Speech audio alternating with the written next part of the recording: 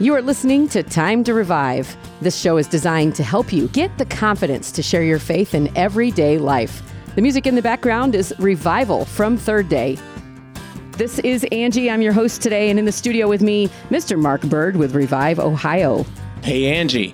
Today we have a very special guest. We loved him so much on the last week's edition of Time to Revive that we asked him back. So would you like to introduce our guest today? I would. It'd be my pleasure to. And today we have the privilege and honor to be in the studio with Pastor Nathan Branham. He's the pastor of Grace Fellowship Church in Lima, Ohio. Pastor Nathan, welcome. Guys, thanks so much for having me. Yeah, so today I'm super excited. I'm trying to contain myself and keep myself slowed down to the point because I'm really excited about this lesson today. And I want to introduce it by asking a question because I love to ask questions when we're doing this. And so, because I really like to ask myself of questions just to check myself, check my motives, check to make sure that I'm on track with God. But here's the question today. What kind of disciple are you? Well, that's a loaded question, right? What do you mean? What kind of disciples are there? I'm going to give you two choices today. Are you a PhD disciple or are you a GED disciple?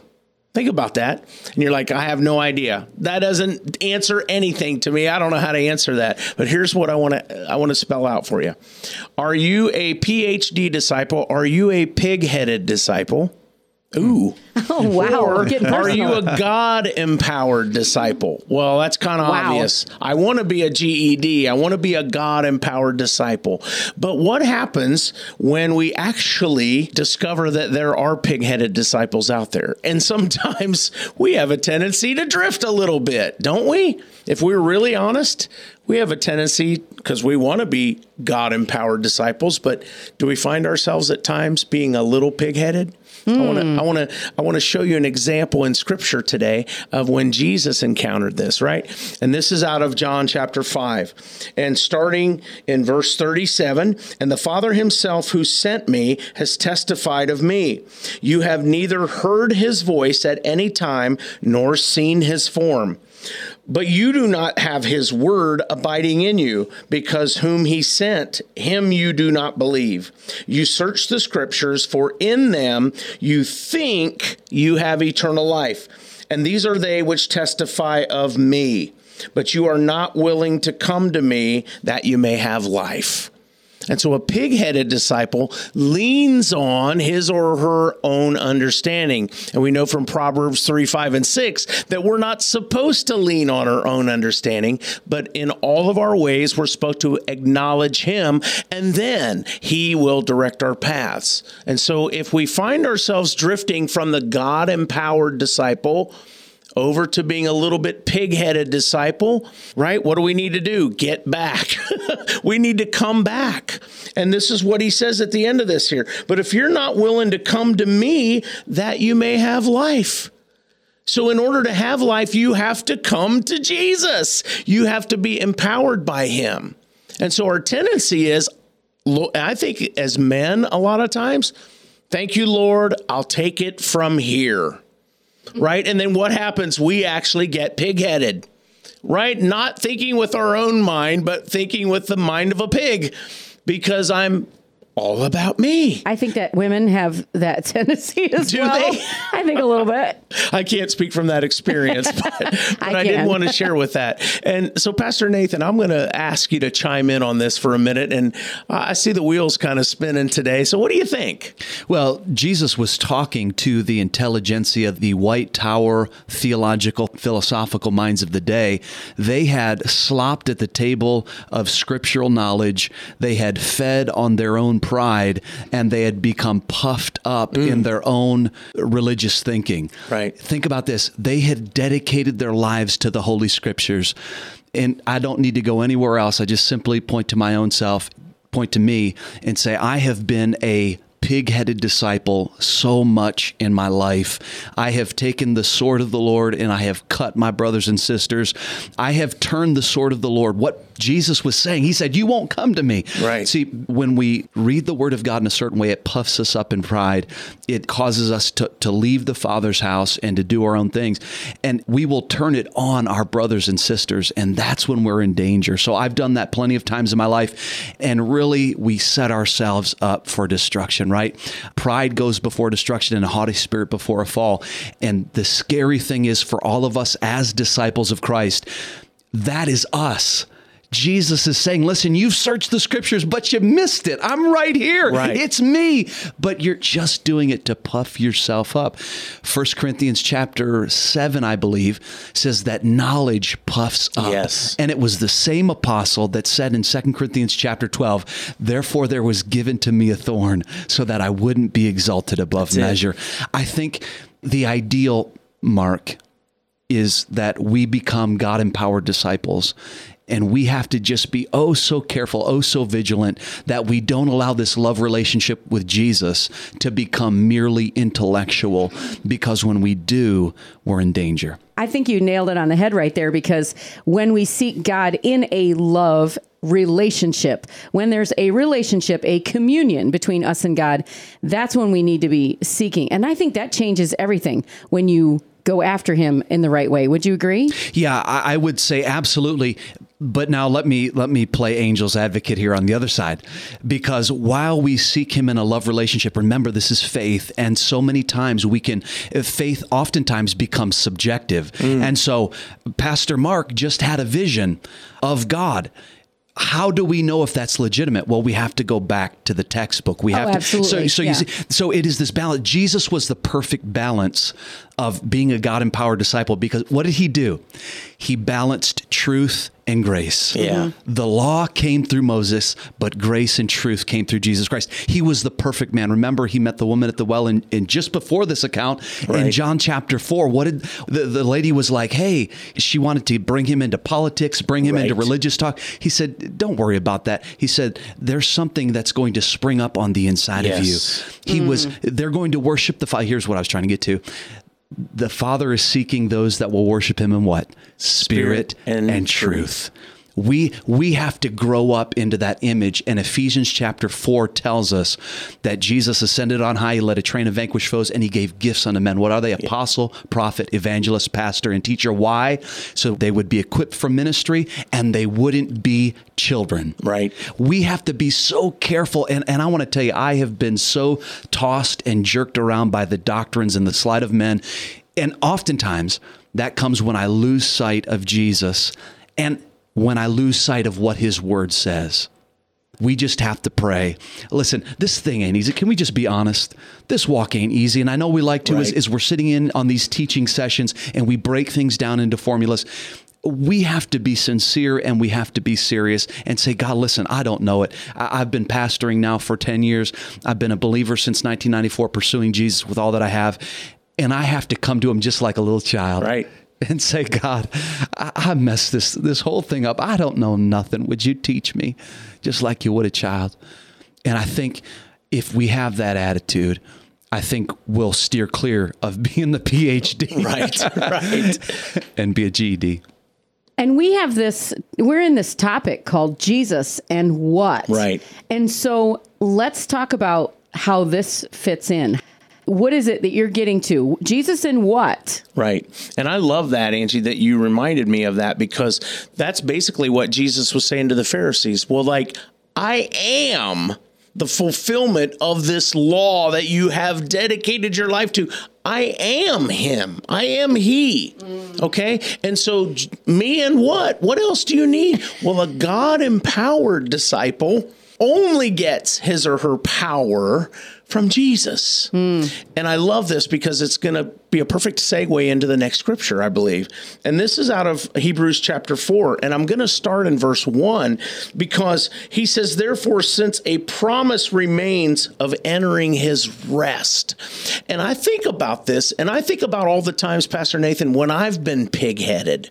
over my walk. And you know what I'm not doing? I'm not resting in him. I'm not empowered by him, because he said, my yoke is easy and my burden is light. Yes. And guess what? When I'm puffed up, the yoke is heavy. That's right. Because I'm puffed up. You see what I'm saying? And that's what I'm seeing tight here. And I'm going, wow, no, what our goal needs to be is resting in him. Because if I'm acknowledging him in all my ways, he will direct my paths. And it's easy and it's light. So let me go on. He said, let us fear lest any of you seem to have come short of it. For indeed, the gospel was preached to us as well as to them. But the word which they heard did not profit them, not being mixed with faith in those who heard it. For we who have believed do enter that rest. Therein is where we introduce the faith part, right? It's the faith in the Son of God, which we've talked in past weeks about. That's where our righteousness comes from. It's by the faith that was accounted to Abraham. It wasn't accounted to Abraham because he kept the law. It was accounted to him by his faith before the law even came.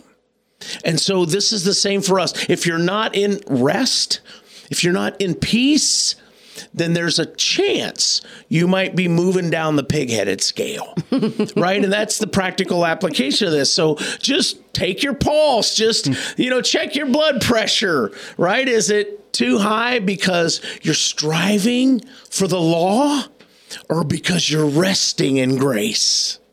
Okay, Mark, I'm going to take you down. You guys are like at a 12th grade level right now, or maybe even a graduate degree level. You're having this great conversation, and I'm in my mind thinking, there are people who are listening who just don't get it. They don't understand really the basics. Let's get down to the foundation. Let's go back to kindergarten and let's talk about what faith really is. What is faith? Is that the thing you're saying that's the thing that saves us?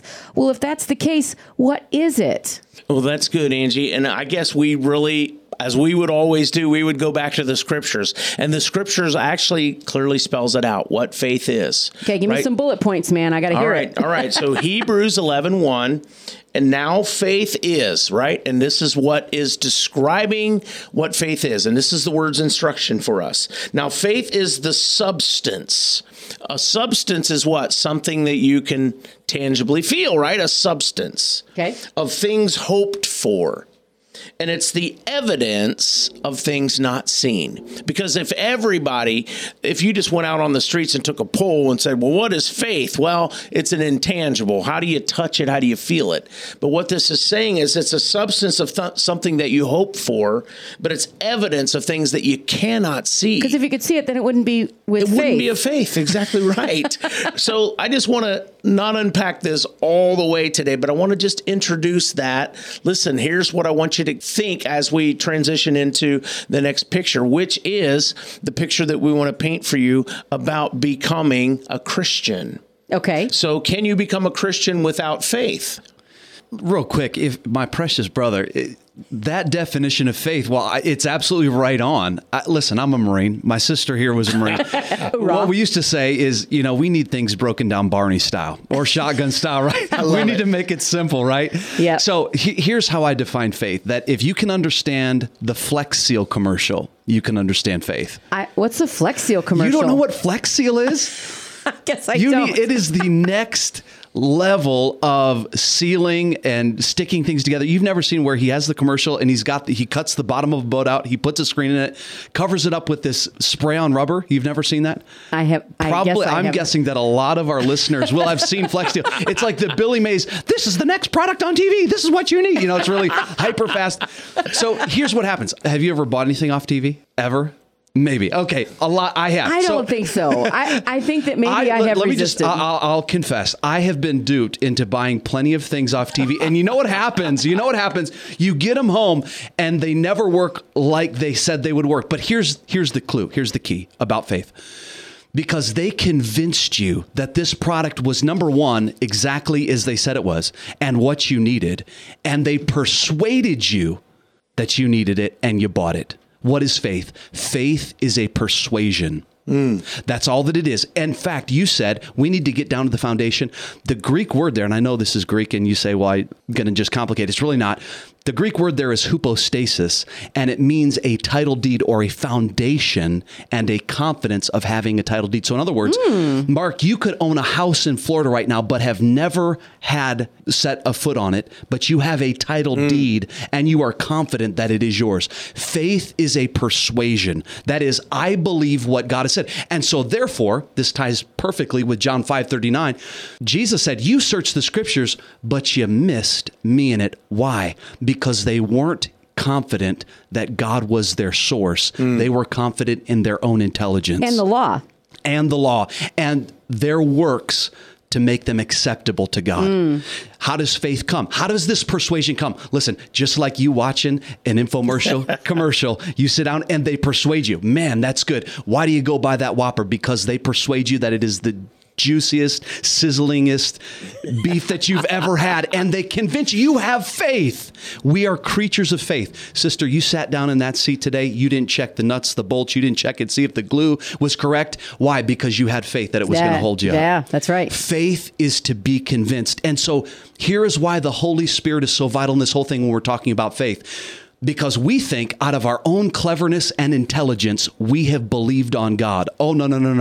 The Holy Spirit has been working in your life. Some are listening to this broadcast and they're saying, man, what Mark is saying, what Angie's saying, all of these things are so convincing. That's not us. Right. We're not that smart. Yeah, we're not that good. The Holy Spirit is working on the minds and lives of individuals to say, this is me. Yep. You can believe it. That's why faith is a miracle, because it's nothing that I can do. It's a gift given, and generally, we have it before we even know it. That's why John chapter 1 tells us that being born again is not of yourself. It's not the will of man. It's the will of God. So if you today sense, I want to believe this, that is God's Spirit working on you without you ever knowing it. Faith is a response. You are convinced, man, I believe, because the Holy Spirit is convincing you and persuading you in your mind to believe what Jesus said was true. And there are people in the Bible who came to Jesus and he said it was because of your faith. Yes. And these were people that weren't disciples. They weren't Jews. Who were they? What didn't matter, did it? It was their faith that made all the difference. It did not. In fact, we're told in Ephesians 2:8-9, okay, more Bible here, is that faith and grace are gifts. Right. They are gifts from heaven. And when we reach out to take from God, it's because we're convinced that what he said is true. And the greatest gift is salvation. And can we go back to Romans 10? Yeah, 10, 9, and 10. Number 5, our life scripture, right? Yeah. For if you confess with your mouth the Lord Jesus and believe in your heart that God raised him from the dead, you will be saved. So you have to believe. Okay, I'm going to throw a wrench in your giddy up again, guys. Go for it. So we have people who say, okay, I believe in Jesus. I believe he is a savior, but I can't get it from my head to my heart. Where can we help them in that? Right. So the truth is that believing, right, if I say, I believe it's going to rain today, and I walk out without my umbrella, do I really believe it's going to rain today? No, that's a good point. You don't, right? And so you just kind of use that term loosely, right? So believing in your heart. And the Bible says that out of the abundance of the heart, the mouth will speak. So what I'm saying is, back to Romans 10, 9, and 10, right? If you will say Jesus is Lord and believe in your heart that God raised him from the dead, you will be saved. Not just if you acknowledge it, because James tells us that even the demons believe and tremble. But they believed it. Does that mean that they have faith? No. Right? They believe, they know, they acknowledge with PhD, right? With pigheadedness, right? But going to a GED saying, the Lord is the source. You have to go to him. You have to tap into him. And he, as a gift, gives you that faith to receive his grace. It's a gift. You have to tap into it. You have to position yourself to receive it into your heart. And so here's a good question. How do I know that I have faith? Number one, I believe that God said all have sinned and fallen short of the glory of God. right? I believe that. And that Jesus is the only way. By his being raised from the dead, he justified me. His work was enough. Right. I know that I have faith. But now here's the other thing. I also receive from him what he's offered. So when we do go out on teams, we give them a bracelet. We always make them do a song and dance, don't we? And pay us $1. No, never. Right. They don't have to do anything. No. They reach out. And so in the same way, we have to teach people what faith is and how to practically apply it. Right. Here's how we simply and practically apply receiving from God. You believe in your heart. So just this simple. Do you believe that what Jesus did for you on the cross was payment enough for all of your sin? Right. That he will wipe away every sin debt. You have a sin debt a mile high that you cannot eradicate. But do you believe that what Jesus did and his rising from the dead was payment enough? And if they say yes, and they say, yes, I believe that, and I believe that Jesus is my Lord, not just over creation, right, but over my life now, because I want to bow my knee to his kingdom, they're saved. They have faith. We have to teach this. Guys, there's a time when you and I had to learn how to send a text message, right? We had to learn how to send an email. You and I have to learn how to operate by faith. And this is how you do it. You ready? You believe in your heart and you confess with your mouth. That's right. And it goes on in Romans 10, and then verse 9 tells us how to be saved. Now watch this. Verse 10 tells us how to continue in faith. Right. It says, for with the heart, man believes unto righteousness, and with the mouth, confession is made unto salvation. You want to know how to walk this thing out? You believe it in your heart, you confess with your mouth. But what am I believing? I'm believing the scripture. So I think your original question was, how does somebody that doesn't feel like they're in get in? Mm-hmm. They believe. I'll just share from my own experience. There was a time in my Christian life where I was so wishy-washy, up one minute, down the next. God loved me today. Yeah. Hallelujah. Yeah. Next, God hated me. Yeah. He was going to curse me. And why? Because I didn't have faith. You know, that all changed the day that he gave me a spiritual song, and it's called Have Faith. And from that, because the Spirit whispered to my heart, based on the scriptures, got my faith his sword. Now, am I perfect? Oh, God forbid. Is my walk always steady? Oh, hardly.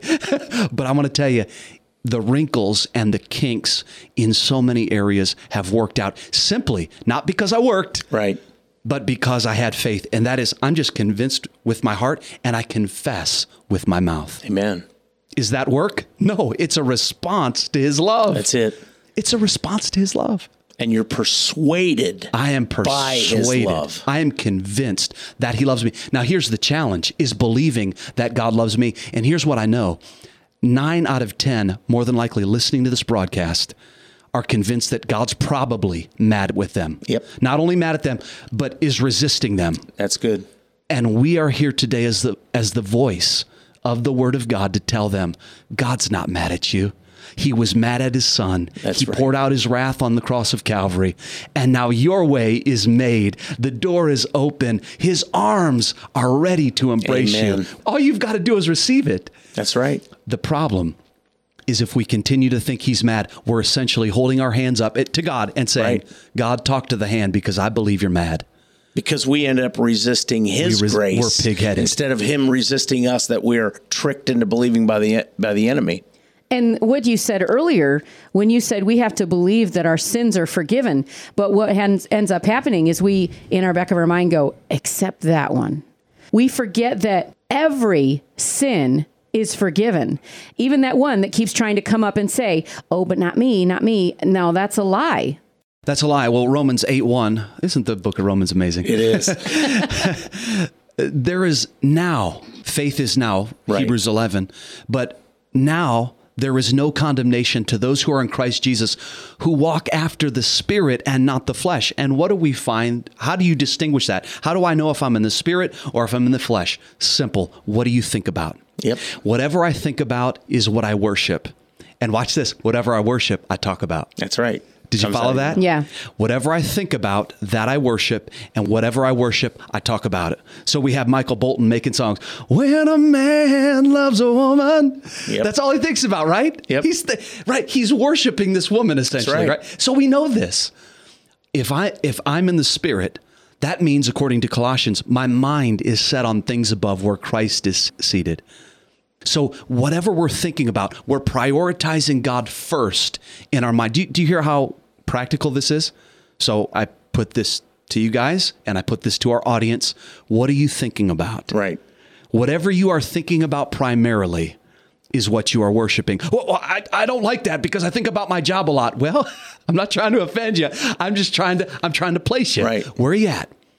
Because it goes back to this Romans 10:9. It does. If you're persuaded, listen, we can convince ourselves of certain things. That's why, as a GED, a God-empowered disciple, right, I'm in the scriptures to see how God has empowered me, not how I can build my pride and make people think I'm something great. Right on. I have to rely upon the Word, and His Word will empower me. And I can convince myself that what He said is true. It'll build my faith. And watch this. I'll begin to speak, and my life will follow my words. And that should be the words of Jesus. Well, this is so good, but I have to put the brakes on because we're out of time. But listen, Nathan, I want you to come back for our conversation for next week because we're in this whole series called Jesus and What? And that was it. That was, you just nailed it, right? Right. Mark, would you? Oh, amen. Amen. So we're going to continue this conversation next week, Jesus and What? And we're going to be digging in more into the scriptures and having another great conversation, I'm sure. So make sure you join us next week for another edition of Time to Revive. Thanks for listening today. For Mark Bird and Nathan Branham, I'm Angie. This is Time to Revive. Thanks for listening to Time to Revive. This show has been brought to you by Shine FM and Revive Ohio. More information about this program at shinefmohio.com. We're community-supported Shine FM.